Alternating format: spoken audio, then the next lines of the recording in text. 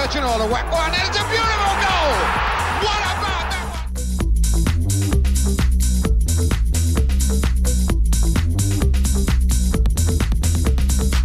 Stevie Claridge has given Leicester a place in the Premiership.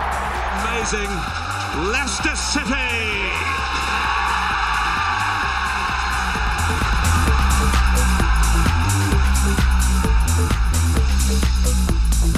Leicester City, top of the Premier League, top of the Europa League, we're top of the world. And to top it all off, we're giving away a Leicester shirt for you to win on this episode of For Fox's Sake.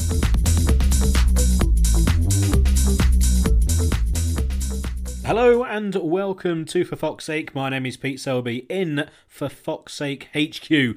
And well, we're not only gone and done a top of the league jobby over the international period, have we? Fantastic. It means we can wallow in the success that we've currently got at the moment, and hopefully it lasts an awful lot longer so we can do more wallowing. Rob Hayes. Very much enjoying it. Happy lockdown to you. If this is what lockdown's like, let it go on for as long as it needs to. If Leicester stay top of the league as long as we're locked down, I will stay indoors until May. Thank you very much. Who has been criticising the no crowds? Who has been criticising the kind of standard and weirdness of the football? Who's been criticising anything to do with lockdown? It's fantastic, isn't it? Apart from, obviously, the obvious, and we're firmly tongue-in-cheek when saying that. But yeah, Leicester flying high, top of the league, absolutely brilliant. But we're not going to start with the actual football on the pitch. We're going to start with something off the pitch, because we announced at the end of the last episode, which of course everyone listened to and everyone got to, we have a sponsor of the podcast, and it's our good friend Anamarch Sports and Football Kit Market.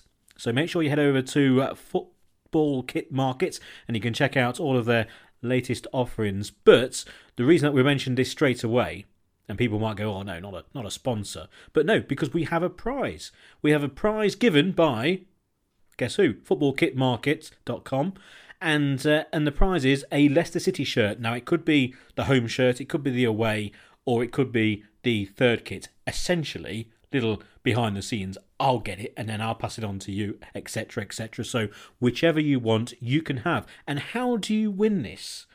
I hear you all say, how can you win this shirt? Perfect time for Christmas. How you win is nice and easy. You go onto social media. You go onto Twitter handle, which is at FFSpod, for Fox 8 Pod. So you go onto our Twitter handle and you'll see an image, and there'll be an image every single day until the next podcast.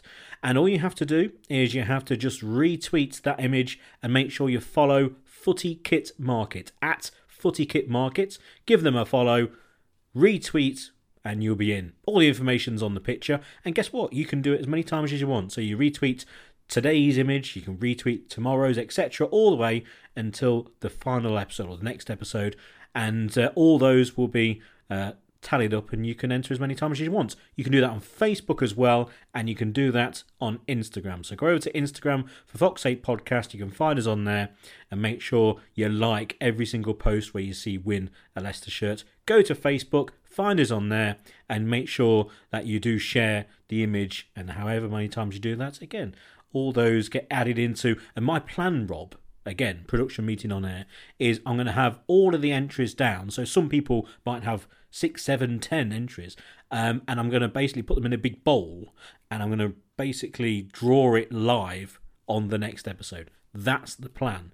So everyone will have their names in the hats to win a Leicester shirt of your like. And again, the home kit, the away kit, or the third kit, it's up to you. So all you have to do, go on our social media channels and follow the instructions. Essentially, just retweet the image and make sure you give our friends at footballkitmarket.com a follow, especially on their Twitter handle, which is at footykitmarket. What a wonderfully positive way to start this episode of the podcast. Leicester are top of the table, and you, yes you, listening in your kitchen probably, less likely to be in your car at the moment because you're not supposed to be out, you could win a Leicester City shirt, courtesy of our friends at Football Kit Market. And thank you very much to them for providing that for us. You know, it's a bit of a give kind of relationship. We give them a little bit of a promotion on air. They give us a shirt to give to you. We all win. Everybody wins. And I tell you who's good at winning at the minute. Leicester City. We've got two matches to cover since our last podcast. We'll kind of do them side by side simultaneously, although they were two very different kind of score lines and performances, if you like, or different sort of approaches to the game. But another couple of clean sheets. Top of our group in the Europa League, courtesy of a 4-0 win against our rivals for top spot in Group G, Sporting Braga. And then another very close rival, or expected close rival in the Premier League this season, Wolverhampton Wanderers. And we went and beat them 1-0 to go top of the Premier League. So we're top of 2 tables, and we've got a shirt to give away. It's amazing, isn't it? It's and also with back to the shirts. Why not have a go? If you don't own a Leicester shirt or you haven't bought one for ages, again, you could use it as a present, whatever. All you have to do is just retweet and give them a follow. All the instructions are on the picture, so why not have a go? It's just going so well, isn't it, at the moment? And let's just wallow in the glory. Like I said, let's just I was going to say something weird. No, I was going to writhe in the success. That sounds disgusting and horrible, but let's enjoy it. Why not? It's going so well, and in the face of a lot of adversity with all the injuries.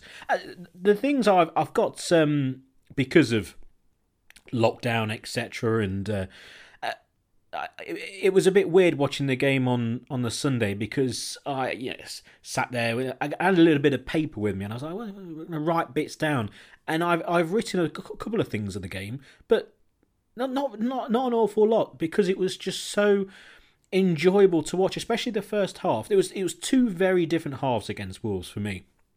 The first half was, and it was played at quite a slow pace. And the first half, I thought Leicester were fantastic. I thought their passing was great. Their movement was lovely. Little triangles, and you can tell that they've worked on in certain areas of the field. People joining play, and players maybe running beyond the ball, receiving the ball, and then knowing that there would be a run from behind by a certain player. It could be someone like Mendy, for example, helping out that triangle on the right or the left. It just looked so in sequence and in order. And also everyone's so comfortable in their positions. The balance of the side is perfect. And it's the formation that a lot of teams are employing at the moment, but it really is. And we mentioned on the last podcast about how it's fitting certain players. Christian Fuchs is a prime example in that left-sided of the 3 centre-halves. It's just working so well. And I thought Leicester really outplayed Wolves in the first half.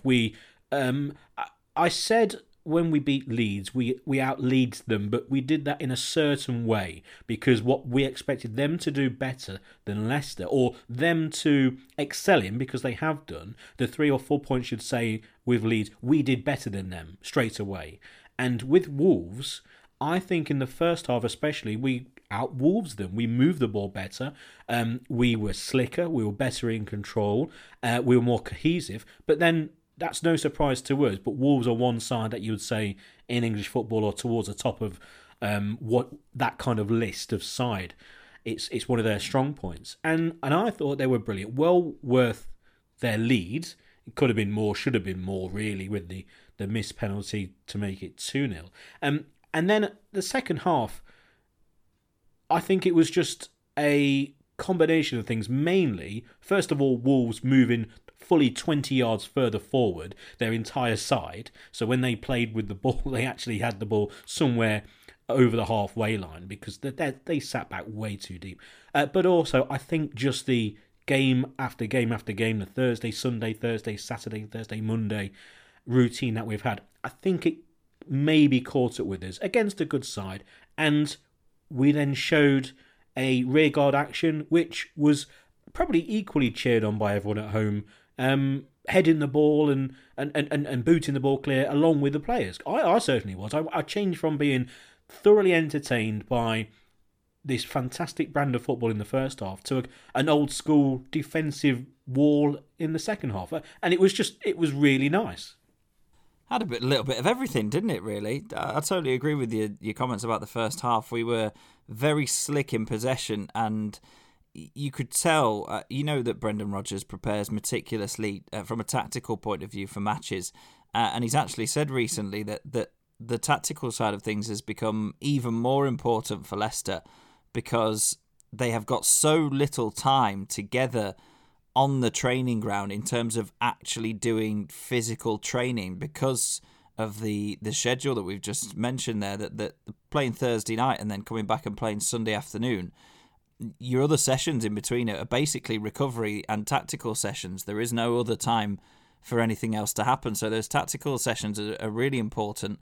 And it was clear to see that Leicester were trying to operate in sort of inside forward positions where they thought the spaces would be, and it really did pay dividends because it enabled players like Maddison to get on the ball and really affect the game in dangerous areas. He got on the ball so often the wrong side of the Wolves midfield that it looked like he was going to create something every couple of minutes, and Leicester kept finding him and one-touch, two-touch passing in and around the edge of the Wolves penalty area.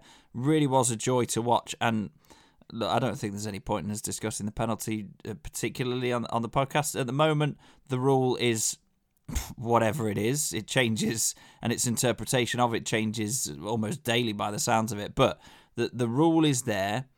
VAR spotted that the ball had hit a hand, fine. And then it's up to the officials who study the laws of the game to decide whether that's a penalty or not.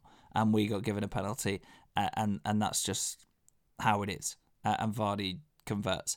Yes, the second penalty going in would have strengthened our position in the game and would have reflected the dominant first half that we had. And I think you're right again about the second half. It was a case of digging in. Wolves tend to do that, don't they? They tend to start not necessarily more cautious, but their intention is to be in the game. You know, they're a passing side. And yes, they're a side that like to play attractive, attacking football, but at the same time, they're very well drilled. They know exactly who needs to be where, and they don't typically give much away. So they like to stay in games and then sort of grow into them and become more ambitious, and that usually is why players like Traore are on the bench to start with, and then they come on for, half an hour or something to try and affect the game a little bit later on when maybe it's opening up a little bit. So it was almost roles reversed at half time, wasn't it? Because Wolves knew they had to come out and be a little bit more expansive, and at the same time we knew that we'd need to protect that lead because Wolves would more than likely have that extra step up, and so it proved. But it was another very good defensive display by us. We're not conceding very many goals at all at the moment, and when you consider that if you picked a first choice back four, pretty much all of them are out injured, then that really is a phenomenal stat, really. And it is testament to the squad that we've got and the system that we have found at the moment that suits the players that we have. We certainly have more of a cutting edge up top than Wolves. If I was a Wolves fan, I'd be slightly disappointed. They are towards the top end of the league, but we've sat back in games recently and accepted the pressure and the possession for the other side to come onto us, and then we can hold them and then go forward late on or go on a counter-attack, mainly due to probably players missing and also just through sensible tactics. And you go to the Man City away game as a prime example, the Arsenal game up until the final half an hour, and we have that. Wolves don't. They really don't. They're a very good side, but they do lack a sharp edge up front. With Raul Jimenez is a very good player, but he needs service. He's a bit like Vardy, although he doesn't have the speed and he can't score the goals that Vardy can just through speed and a typical classic Jamie Vardy counter-attack goal. And then surrounding them, he doesn't have the Barnes, the Under, for example, or the Maddison, in fact. They are quite a slow, cautious side who are very good. They can bring Traore on, but that's one player. And as much as he's got an awful lot of talent and attributes which are very easy to see, it's still, for me, quite puzzling why you would leave him on the bench. You'd have him at least. I'd have him in the side every single day of the week if I was at Wolves. And I'm sure Raul Jimenez actually probably would as well. But so I'm a bit miffed really by Wolves. I think they're a little bit too cautious, especially with the lack of European football as well. You thought that they would have really come on to Leicester and taken the game to them. I was a bit disappointed with them overall in a kind of a neutral point of view, which is obviously not the case with me. But anyway, it was fantastic. The penalty miss. It's always awkward when you're taking 2 penalties in the same game, but Vardy's done it already. I think he's just scuffed that one. The idea was to go down the middle, which ultimately wouldn't have been the worst idea, because I thought he would actually put it in the same corner in my own head.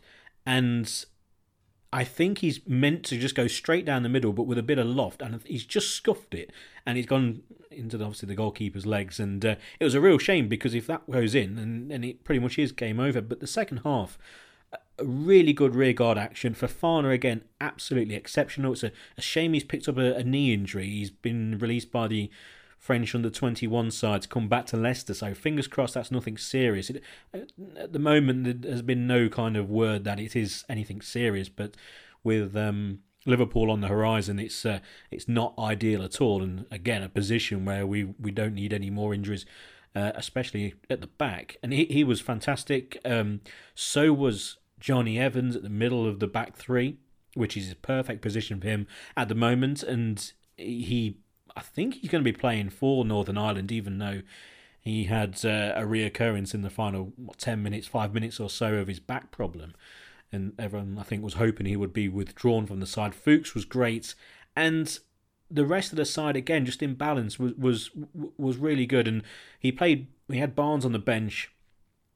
And understandably so, really. When you look at the side, you try and pick apart what the thought process was. And Maddison had such a good game against Braga midweek, then you could see why. And on the other side, it just kind of is the side that we've got at the moment. It's Justin. I think Justin at the moment wouldn't be ideal in that kind of wide wing back role, because it is a back five, really, when you think about it now. The 3 centre halves and the 2 wide wing backs, you would probably have them say as the 4 in midfield, but they are really wing backs. I think Justin sometimes just gets a bit lost in that position going forward. I think defensively he's absolutely fine, and at the right hand side of a back 3, I think Justin has excelled actually in a position that maybe you would think he wouldn't. You'd think he'd be more comfortable out wide, but I think it's just when going forward you can see what they are possibly missing on that side. It would be bang ideal for Ricardo. And to have Ricardo one side and Castagna the other side, that just seems ideal for both of those 2 players. And looking at the first team, when they all come back, you slot, say, Soyuncu into the left side of defence, or at the moment, keep Christian Fuchs there. It just looks so solid, so well balanced. Everyone's playing well, but again, with this promise of players coming into the side, whether Wilfred Ndidi takes over from Mendy, that's a different point, because Mendy's playing so well, and again, had a really good first half, and second half dropped further back and helped out. But his balance, and with Tielemans, those 2 working together, it's working so well. And would Ndidi walk back into the side? You would say he would, but this gives Ndidi time again to get fully fit. There's no rush to come back. He can come on for the final 20 minutes, the final 30 minutes, instead of maybe, as what would have happened before, and this would apply to Soyuncu as well, and maybe Ricardo, they would possibly be brought in quicker because we need them to play. And that's maybe coming on at half-time or even being given a start against lesser opposition possibly, when now we don't need that. They can come back into the side in their own good time, because what we don't want is anything to flare up again.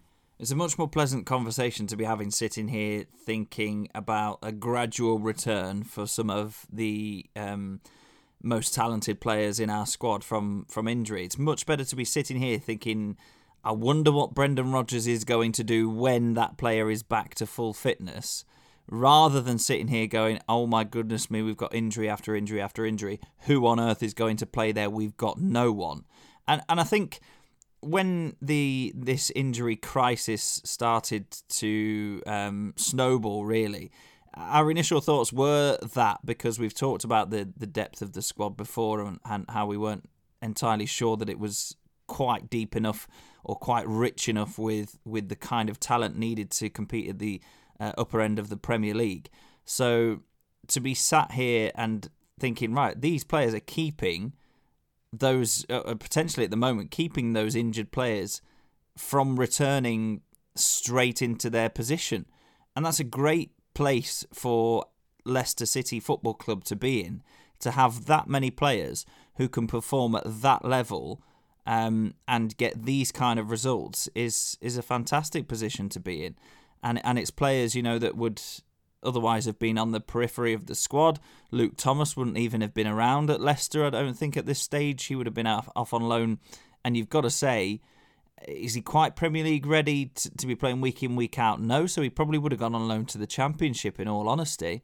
And now he's starting games at wing-back against Wolves, albeit, yes, he got brought off at half-time, but he's acquitting himself well. And then at the other end of the career ladder, if you like, Christian Fuchs is right up there with our top performers this season. I think it's testament to these players that I saw an article on BBC Sport the other day about they do a player ratings kind of thing on their app or on the website in every match. So if you're on the BBC Sport website, you can rate every single player out of 10. And what they've done is they've collated this into average scores so far this season. And we've got 3 players in the top 10. Jamie Vardy, we know all about. You've almost come to expect it now. But 5th on the overall list of all Premier League players on the player rating on BBC Sport is Christian Fuchs, which I think is really, really impressive. And 9th on that list is Wesley Fofana. Fuchs, a player we weren't 100% sure would be at the club this season. We know about his desire to go to New York to be with his family. And Wesley Fofana, we labelled as probably the biggest transfer gamble in Leicester City's history. Those 2 players are there in the top 10 overall, albeit rated by fans and supporters. So it's not exactly totally 100%. I'm not sitting here saying Christian Fuchs is the 5th best player in the Premier League this season, but it's a measure of the quality of performance that they've been putting in consistently during this run of 6 straight victories, that they're featuring on lists like that. And another point on another player is that Johnny Evans today, in sort of the build-up to Northern Ireland's playoff fixture, has been lauded by 2 of his former colleagues in the Northern Ireland national team as Northern Ireland's best ever defender. And, all right, they're not the biggest footballing nation in the world, let's be perfectly honest, but you look at Johnny Evans in his career, the amount that he's won at Manchester United, the fact that people didn't really seem to respect him fully until he went to West Brom and was playing week in, week out and was one of the leading men in a Premier League side. And he has been absolutely outstanding for Leicester City since he came in on a ridiculously cheap transfer, let's be perfectly honest. And it's nice that he's getting that positive reinforcement and that praise as well. And just everything around Leicester at the moment being talked about within ourselves as supporters, but nationally and probably internationally as well, is very, very positive, and everything is good. Everything is good, and I think everything's good with the listeners as well regarding the 3-word reviews to the game against Wolves. Hard-fought win by Richard Enriquez, Paca Ken, Little Wes masterclass. Ollie goes another clean sheet. League leaders again by Jim Chapman. One battle, ferocious Fofana. If we go over to the old Facebook, because again, I do put the post on Facebook, and again, just reply with 3 words.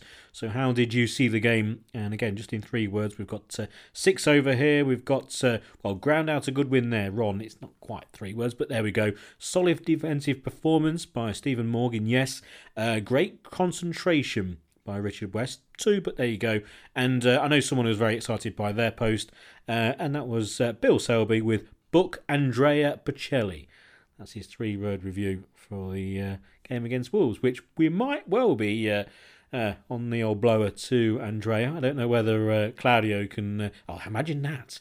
Imagine we've won the league and before the game, out onto the podium with all the flowers in the middle of the field, etc. And we're like, right, here he comes again. And out he walks. But he's being led there by Ranieri. Well, how amazing would that be? Talk about getting ahead of ourselves, do you know what I mean? And just below them is the trophy for the Europa League already there. But anyway, it's who knows? Who knows? Hey, we're top of the league already. It's going so well. Evans has been magnificent, absolutely fantastic, and Fofana again. We said, didn't we? It's the biggest transfer gamble. Well, you definitely agreed with me, didn't you? About it's the biggest transfer gamble Leicester have ever made. You spend 30-odd million quid on a player no one's hardly seen before, and with no real record apart from the 20-odd games. A real plunge into the dark, and it's just worked so well at the moment. Again, hopefully this slight injury is nothing to be too worried about. Regarding Thomas as well, interesting you mentioned him, because in theory, if you look at the players coming back, it could actually be a good idea, because I think he really does need a loan move. He's played so well in these games, but he's definitely not ready for first-team Premier League football constantly. I think he needs to bulk up physically, which will happen. You look at someone like Ben Chilwell, and if you look at Chilwell as he was a few years ago, maybe younger than Thomas, who's 19, and Chilwell, let's say a 17-year-old Chilwell, we always said he was quite light. When you look at him now and the way he's playing very well for Chelsea, and I'm glad. I've always wanted players to do well when they move on, unless they fall out massively or whatever. But I'm not quite like that. I want people to to do well, and Chilwell's move was all quite smooth and that, wasn't it? And he's playing so well, and he's got more physical, hasn't he? Chilwell is one thing you would say about him, and Thomas. I think with players coming back, you can imagine, say, turn of the year.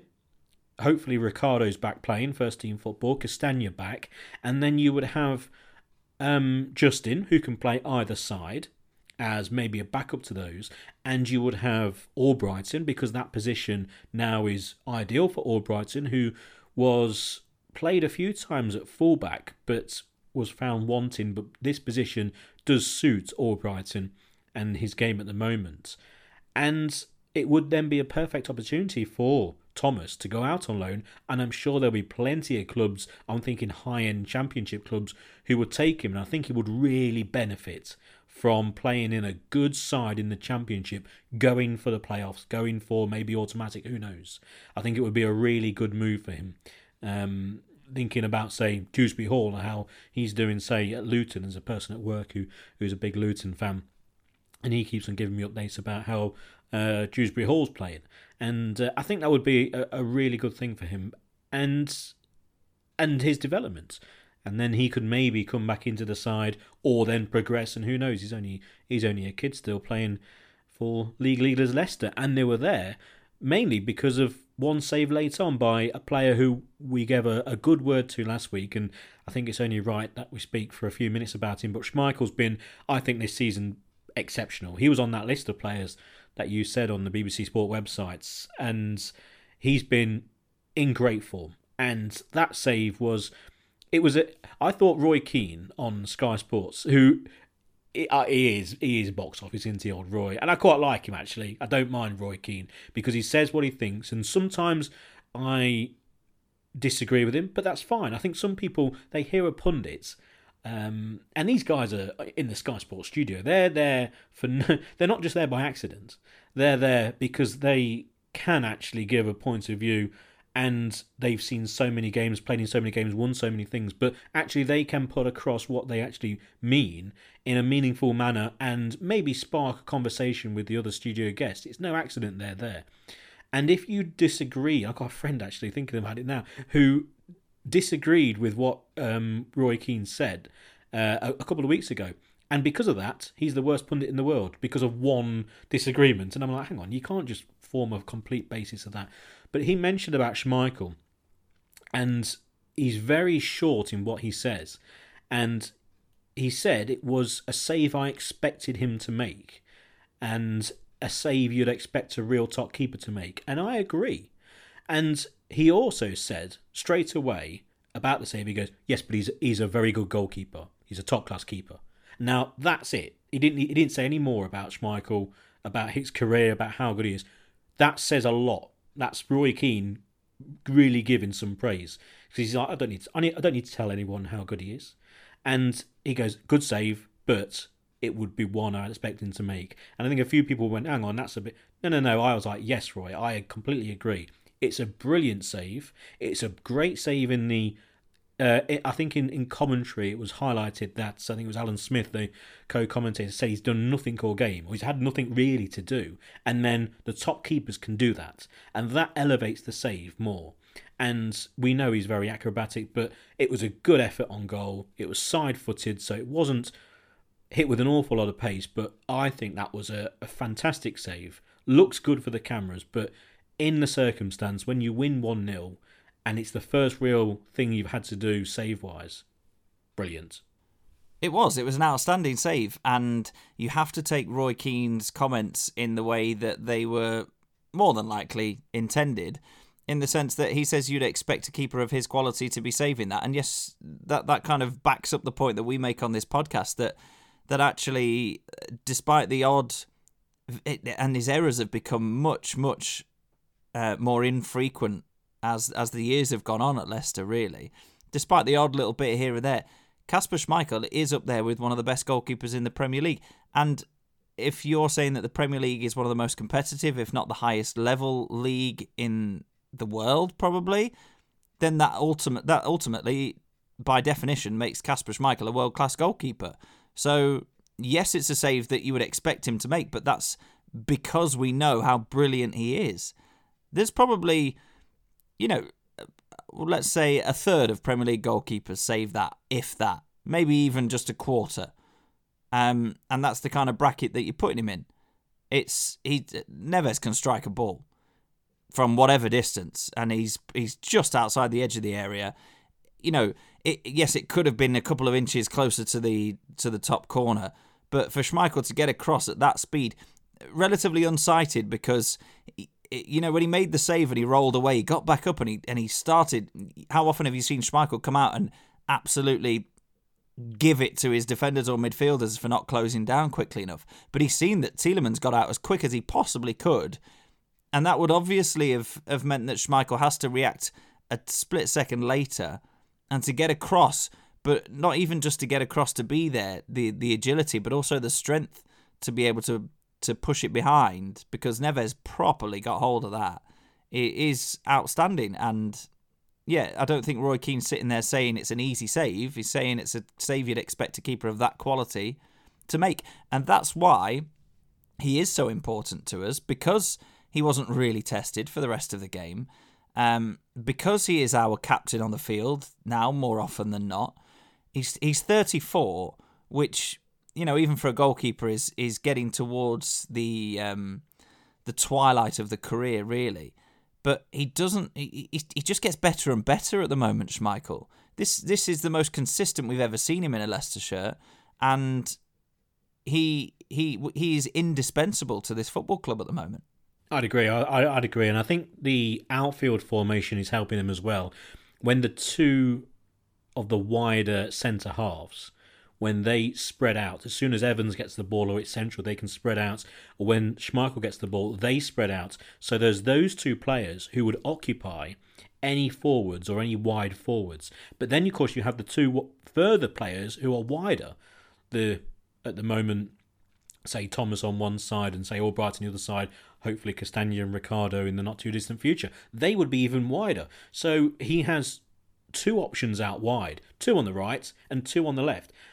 He also has the centre half down the middle, and then also whoever up top. And we know he just doesn't leather it down the field because there's no one really to pick out. But his kicking has become better. But I think it's become better because of the outfield formation. He's got more options. I think he got an awful lot of jip from the stands. Quite a lot of it, to be perfectly honest, I think was probably just because you can moan if the ball goes straight out of play or it goes straight to one of their players. But we all know he's trying to pick out a player, and booting it downfield isn't just going to work out. So we know what he's trying to do, and he's actually got a few assists, hasn't he? But Schmeichel at the moment, you say he's 34. I'd love to.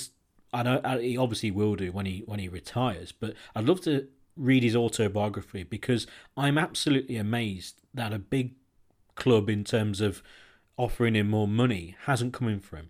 United, I know they've got Henderson now. Why? I don't know how they're playing De Gea anyway, but why Henderson hasn't been given the shirt and De Gea has been moved on.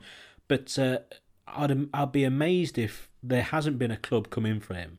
I'm surprised nothing has from the continent. There was rumours about Roma a few years ago, but I'm surprised because he's a big name. He's a big name throughout Europe, and if one of the proper big boys come in for him, I don't think people would turn around and go, really? I said, yeah, okay.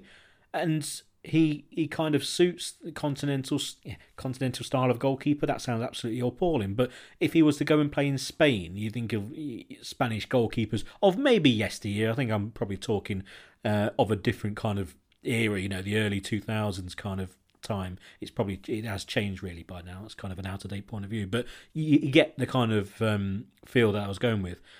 I would be amazed if someone hasn't come in for him. And him still in Leicester, there we go. It is just another position at the club filled by a player, an absolute top-class Premier League, in theory, world player.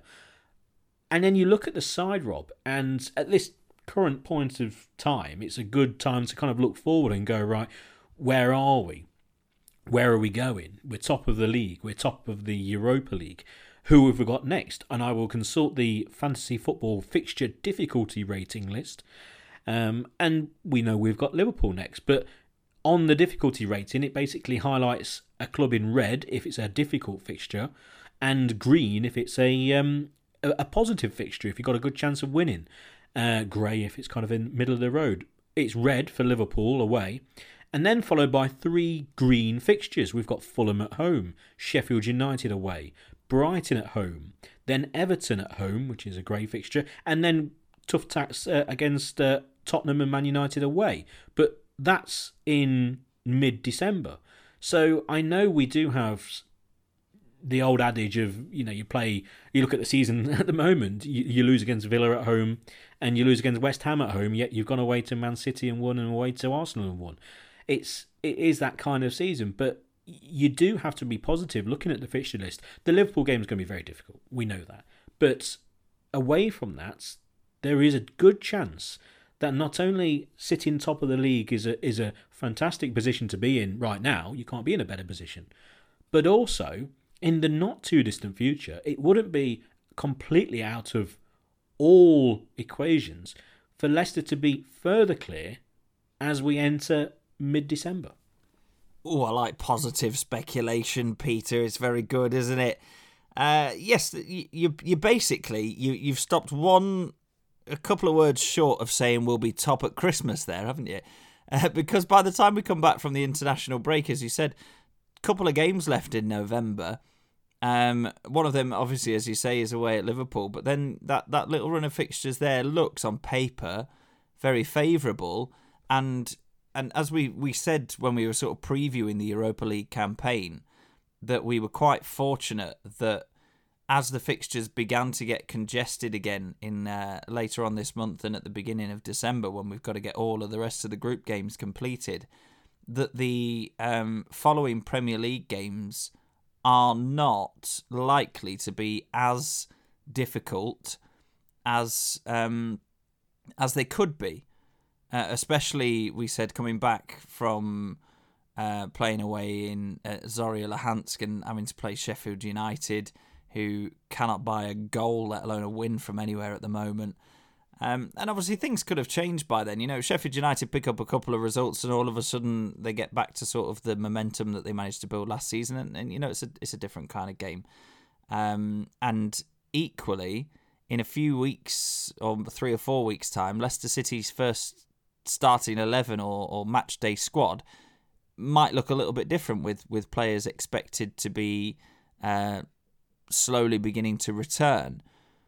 So it is only positive at the moment for us. This international break is good in many ways. It allows us to take a little bit of stock. I think largely, though, the players would probably have rather have continued playing because, you're winning 6 on the bounce. There's a very settled look to the side and sort of clear goals and tactical approaches. So it would have been nice probably to keep it going, but it's also a bit of a break for a lot of players from the game 2 days off routine, which a lot of the managers have been slated at the moment for injuries as well. And I think we've done quite well really to not play it down a little bit, but we've not whinged about the injury crisis. We've just sort of identified it. We've spoken about it. And we've kind of shown that we can, as a football club, as a team, that they've been able to overcome it. So hopefully, when we come back from the international break, albeit it's very difficult against the reigning champions, that we'll be able to pick up where we left off. I think if we beat Braga on the 26th, then that's pretty much guaranteed into the knockouts of the Europa League, which is a great position to be in with a couple of games to spare. And then you would expect to pick up near maximum points from the following Premier League fixtures. So lots of good stuff to look forward to. And yes, we could be near the top by Christmas. Yeah, hopefully we are. And with the substitutions coming into more focus, really, when the 2 big clubs in the Premier League, Man City and Liverpool, when both of their managers, who we know their history and the fact that they get on really well, etc., and they both come out saying, look, we need 5 substitutes in the Premier League. We have those games in the Europa League, Braga away, Zoya Luhansk away, and a home tie against AEK Athens, which is scheduled for the 10th of December. And by then, you'd expect some of these injured players to be in and around the first team once again. So it's a perfect game, really, with the 5 subs in Europe, to be able to bring these players onto the field at certain times. There's more options available. So they're really good fixtures for those returning players to be involved with. I'm still in even though Leicester have been affected by injuries, I still believe it should be 3 in the Premier League. I know exactly where they're coming from with their arguments, and I think they're right. They are just. But it should still be the 3, and if you've got players playing through injury, you've got big enough squads. That's what a squad's for. Now, if you want to play a certain player and then be so many goals up in a game and withdraw them, and you can't because of the 3 subs, well, maybe you shouldn't play them from the start. That's why your squad's there. So I'm still in the camp that 3 is the best idea, and it's not an error. We said this at the start of the season. It should be 3, and I'm still sticking with it, even though technically it might have benefited Leicester having the 5 in the Premier League. I think the interesting thing about the argument is that Pep Guardiola and Jurgen Klopp didn't even make, I don't think, from memory, their full quota of 3 substitutes each in that match. And then they come out after the match and say, oh yeah, we need 5 substitutes. He didn't even use 3, fellas. So let's, the Premier League is very rapidly losing lots of its, I don't know about traditions as such, but sort of things that identify it really. Yeah, and people will say, look, back in the olden days, you couldn't even have substitutes, and then it was just you'd have one bloke on the bench who could come on if some player had absolutely snapped their shin bones in half or something. But I think 3 is the right number for the Premier League. It becomes as a spectacle for supporters, if nothing else. It becomes a bit farcical. It becomes almost a little bit like that international friendly against a lowly ranked national team, where you change about 6 players at half time and then a few more come on. By the end of the game, you've got no idea who's on the pitch and who's not. You've got no idea where they're playing. And the rhythm of the game is upset so much that it makes it a damp squib. And I think that's the danger that you would run by making that a permanent law in the Premier League. Europa League slightly different, and you can name pretty much any player you ever want to on the squad on the bench there. You can have a massive match day squad as well.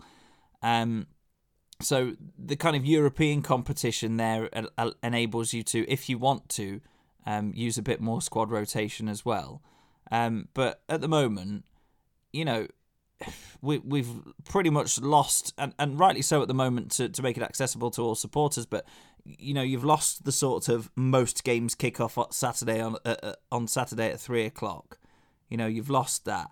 The supporters a lot of the time are alienated because of the most recently the pay-per-view scheme, etc. So to keep changing, VAR's causing a lot of controversy. The handball rule is neither here nor there. There's a lot surrounding it. So let's just keep something the same. I don't think changing it really to bring that player off on 80 minutes instead of 90 because you've got the extra couple of subs, is that going to make a massive difference? Probably not. So, and look, ultimately everybody's in the same boat. So I think we just kind of need to crack on with that, stick to 3 subs in the Premier League and get on with it, really. Just touching on the Braga game, because we kind of said we'd do them side by side, but we got very carried away with the Wolves game, which in many ways was a more satisfying victory because it was hard fought, it was a good tactical battle. But we stuck 4 past Braga, who really, they played into our hands, didn't they? They came to try and play football, but it left a lot of gaps, and they didn't really have that much in the way of firepower to really worry us. And it was another game where Kelechi Iheanacho managed to get himself on the score sheet, which, when we're talking about the squad depth and competition for places all over the field, I'm not sitting here for a second saying that Iheanacho's knocking on the door to be starting ahead of of a fully fit Jamie Vardy, but he did, however you look at the goals, the first one bouncing back off of him and the keeper about 1 million times before he managed to shuffle it in. But, it's his name on the score sheet, and he strikes me as a real confidence player. So to have him available as Jamie Vardy ages and is likely to pick up more of these little niggles that stop him from playing 2 lots of 90 minutes in a week, Iheanacho on the score sheet is a good thing. It is. If you see the scoreline, Leicester 4, Braga 0, and then have no idea who played or what happened, my first thing would be, how many has Kelechi scored? Because we need him in form, confidence, in case he needs to come on in the Premier League. Simple as that. Or for him to start in Europe to play instead of Vardy, for him to have a rest. It's a simple equation. I think Leicester were great. I think they were really good that day. Against a poor Braga side, I agree, they left gaping holes in areas which you can't against Leicester, and to be honest, we really did kind of tear them apart, while still, I think, still only playing about 80%. I don't think Leicester were fully tuned up. And if Leicester played as they did against Wolves in the first half, they would have absolutely taken them to the cleaners. And it was just a very satisfying win, and it puts us 9 points out of 9. We're miles clear of the rest, 6 points clear of Athens. And then with the game against Braga away, I think it will be a different prospect. They've now seen us, and they can play at home in probably more, maybe more of the Braga that they've played so far this season. I think they've turned up at Leicester and almost changed the way that they've played to try and combat Leicester, but by doing so, playing into our hands, they've just got it completely wrong. And I think they'll throw everything out the window and start again and go, right, we need to just go for the win here, because we are, if we still lose the game or get a point, then we will still be in a very strong position to then go on, because we fancy ourselves against AEK Athens, who they easily beat, and obviously Zorya. So I can see the next game in Braga being actually really quite an entertaining game, because in the league position, I don't think they've got anything to lose by not going for the game. And we'll obviously highlight that in the next podcast. But overall, it's just a comfortable win, wasn't it? It was enjoyable to watch as well. I'm quite enjoying thinking, what am I going to do with this? I was in tier 3 before lockdown. What am I going to do this Thursday evening? I can't go out to the pub unless I want to eat a substantial meal. I can't go to the cinema; it's closed. I can't do this, can't do that. Leicester are on again. It's been actually quite nice to see so much of them and so much of these different players as well. And first half of the group, if you like, the first legs of the fixtures has all gone swimmingly.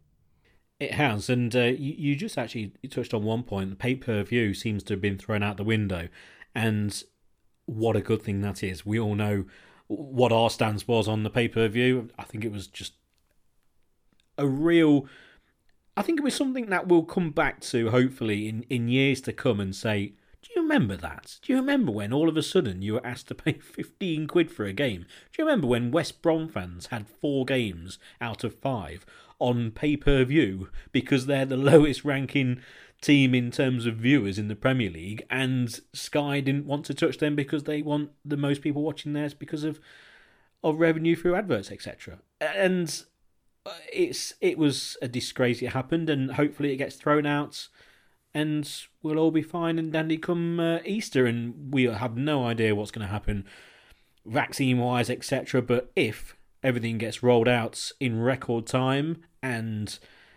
all of a sudden we can have fans in the ground, and if the elderly who are listening, hello, if you get your jab first and all of a sudden we have a ground full of 65 or 70-year-old plus fans, how good would that be?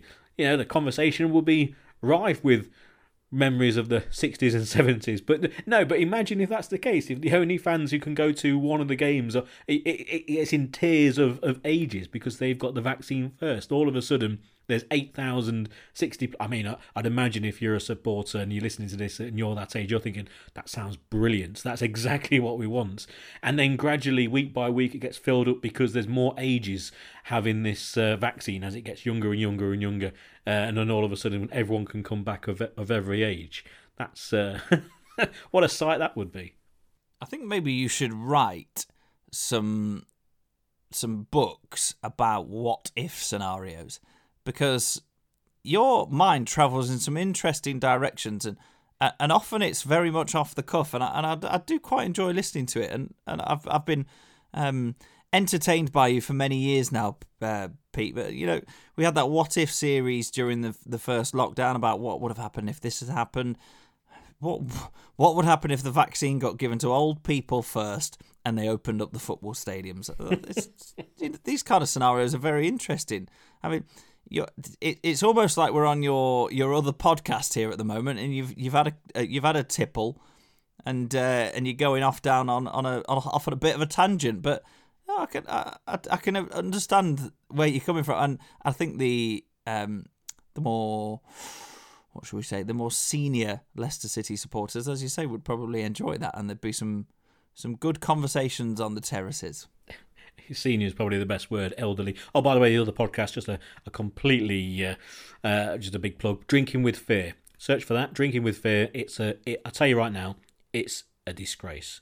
There's incredible amount of swearing, and it's really that sort of thing. You know, basically people sat there drinking, talking nonsense, just like you just heard there. But do be alarmed. There's a lot of swearing. Anyway, that's by and by.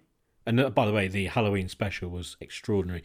But now, on to something more extraordinary, and that is, Rob, the Fantasy Football League.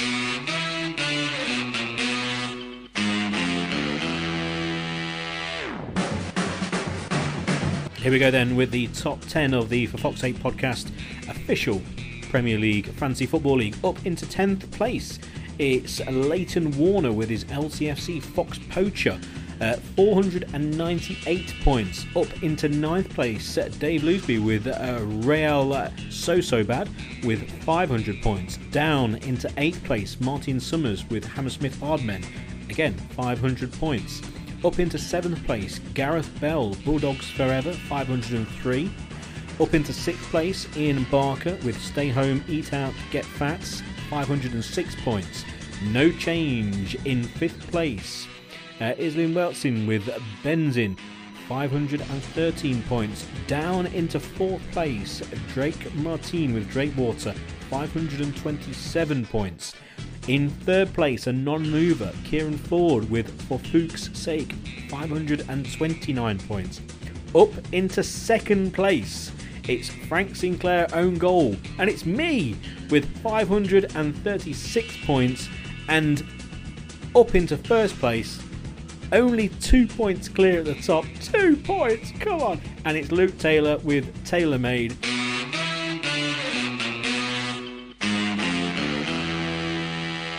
I don't know whether Luke Taylor, if you're listening to this and you're not the Luke Taylor that I know from university, then my apologies, because I imagine there's a few Luke Taylors out there.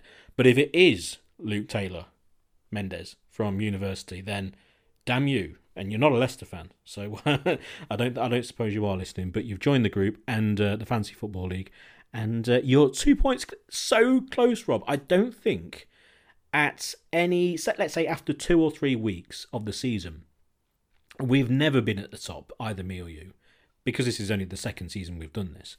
And to be honest, we've never really been close to being at the top. I think I got to about 11th last year at one point and then dropped away. But second. Hey, how about that? And I'm definitely not bragging. It's just, that's extraordinary. I got 78 points this week. I had a really good week. I am absolutely delighted that you didn't get 3 more points and that we're not sitting here talking about you being top of the league, because come on. Second place is bad enough, but first place you'd have been absolutely insufferable. I am pleased for you. You know, when you were linking into the fantasy football, I thought, you know what, I'll let him have this, because I'd be exactly the same as you. I'd be buzzing if I was in second place. We'll gloss over where I am, because I had a very, very average week. If I'm scoring in the 50s, I tend to think that that's okay. And that's exactly what I did this week. But, you know, it's tumbled me down into 77th place. I captained Son, thinking that Spurs would stick a few past West Brom, and they quite clearly didn't. It's a difficult game, isn't it? Because you're looking at the fixtures and you're trying to predict things, and you know, some people might argue that this Premier League season's the most unpredictable of the lot since. But I think fantasy football in La Liga or Serie A would be so much easier, wouldn't it? Because you could pretty much bank more often than not on the big team beating the little team, but it just doesn't happen in the Premier League, which is what makes it so exciting. But your challenge now, Pete, is to sustain this, because it is so easy for gaps to open up in the Fantasy Premier League table very, very quickly. I've got no hope of recovering any kind of respect after dropping down to 77th place. There's no way back for me, but you've got to sustain it now. You've got to fly the flag for the podcast and keep yourself at least in the top 10, so you get to name check yourself every week. See, I do disagree with you, actually, because you're on 437 points, again, 77th place. But a couple of good weeks, and you can be right up there. You know, you're, say, 60-odd points off the top 10, less than that even. So it's not insurmountable at all when you got the triple captains and all those sort of things. Still to possibly be played. I will, and again, I'm not rubbing it in, but I'll go through the team. I've based it really around Spurs and Villa. I've got Mendy in goal. I've got Robinson from Fulham, Kilman and Reguilon from Spurs. Salah, I've got Barkley, Grealish, Son, Fernandes, Watkins and Kane. That's my side. But I do look, and I'm not, again, just giving it away. It's quite easy, but I do use that fixture rating very easy. So at the moment, I've got my eyes firmly on 2 sides in particular, and they are certain Liverpool. And if I go to, speak amongst yourselves, the fixture difficulty rating.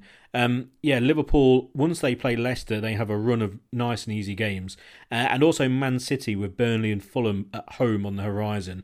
And also West Brom at home in 4 games. They've got those 3. So I'm at the moment shifting every other player around, getting rid of Son and Kane, etc., and bringing them in. That's my plan. So just giving away a few secrets there. But never mind. It's all going swimmingly in the FPL Fantasy Football League, and also I'll definitely try and keep it up for the podcast, because I think this is good, Rob. I think you should be supporting me now, as much as I was being quite level-headed about things. No, this is for the pod. We if we had a really poor showing this year. The first year, okay, we were, 20th or 25th or whatever, which was very, very respectable. But I think we need a strong showing from the podcast because it gives us a little bit of, only a smidgen, because we lose it in many other areas, especially me, in credibility. We lose it with what we say, especially, again, myself. So holding on to this second place, it's good for the podcasts. It gives us just that little bit of validity, really, of what we say. If you staying in the top 10 of the Fantasy Premier League table maintains any ounce of credibility left in this podcast, then I am behind you all the way. Excellent. Now, just to go back to the competition, because I uploaded the first picture saying win this shirt, etc. on the Twitter handle at FFSPod. And since we've been on air, 10 people so far have retweeted. Now, again, if you go to the picture, you can see that you do need to follow at Footy Kit Market, our friends and sponsors, Football Kit Market. They've got their Twitter handle at Footy Kit Market, so you need to follow them and then retweet to make sure that you're in there. If you go to Facebook, you'll be able to find the image on there. And again, make sure you share that image and then give Footy Kit Market a follow, and you'll be fine on there. And also on Instagram, you can enter just by liking that post. And again, make sure you follow Football Kit Market on Instagram. So essentially, where you see that, give it a share, give it a retweet, and then make sure you follow our friends at Football Kit Market. And you can do that as many times as you want, and we'll do the draw live on the next podcast, which will be next week. And it will be in time for the Liverpool game, because we'll have to preview the Liverpool game and then the Braga game, or maybe just the Liverpool game, and then we'll do podcast after, before Braga. We'll kind of figure that out. But essentially, with the competition, you've got a week to get involved, and it will be a live draw on air. And we'll release the winner via social media, all those social media platforms as well, and that'll be released after the podcast drops. So it won't be, you can either see it on there or you can hear it on the podcast. That's about it for the episode. I can't think of anything more apart from, I think I'm just going to go and look at the Premier League table a little bit more. I've had it on for the majority of the podcast recording, and I will continue to stare at it in disbelief for as many weeks as we manage to stay there. Get retweeting. Good luck to everybody. Hopefully that you get to win the shirt in time for Christmas, and we will speak to you next week.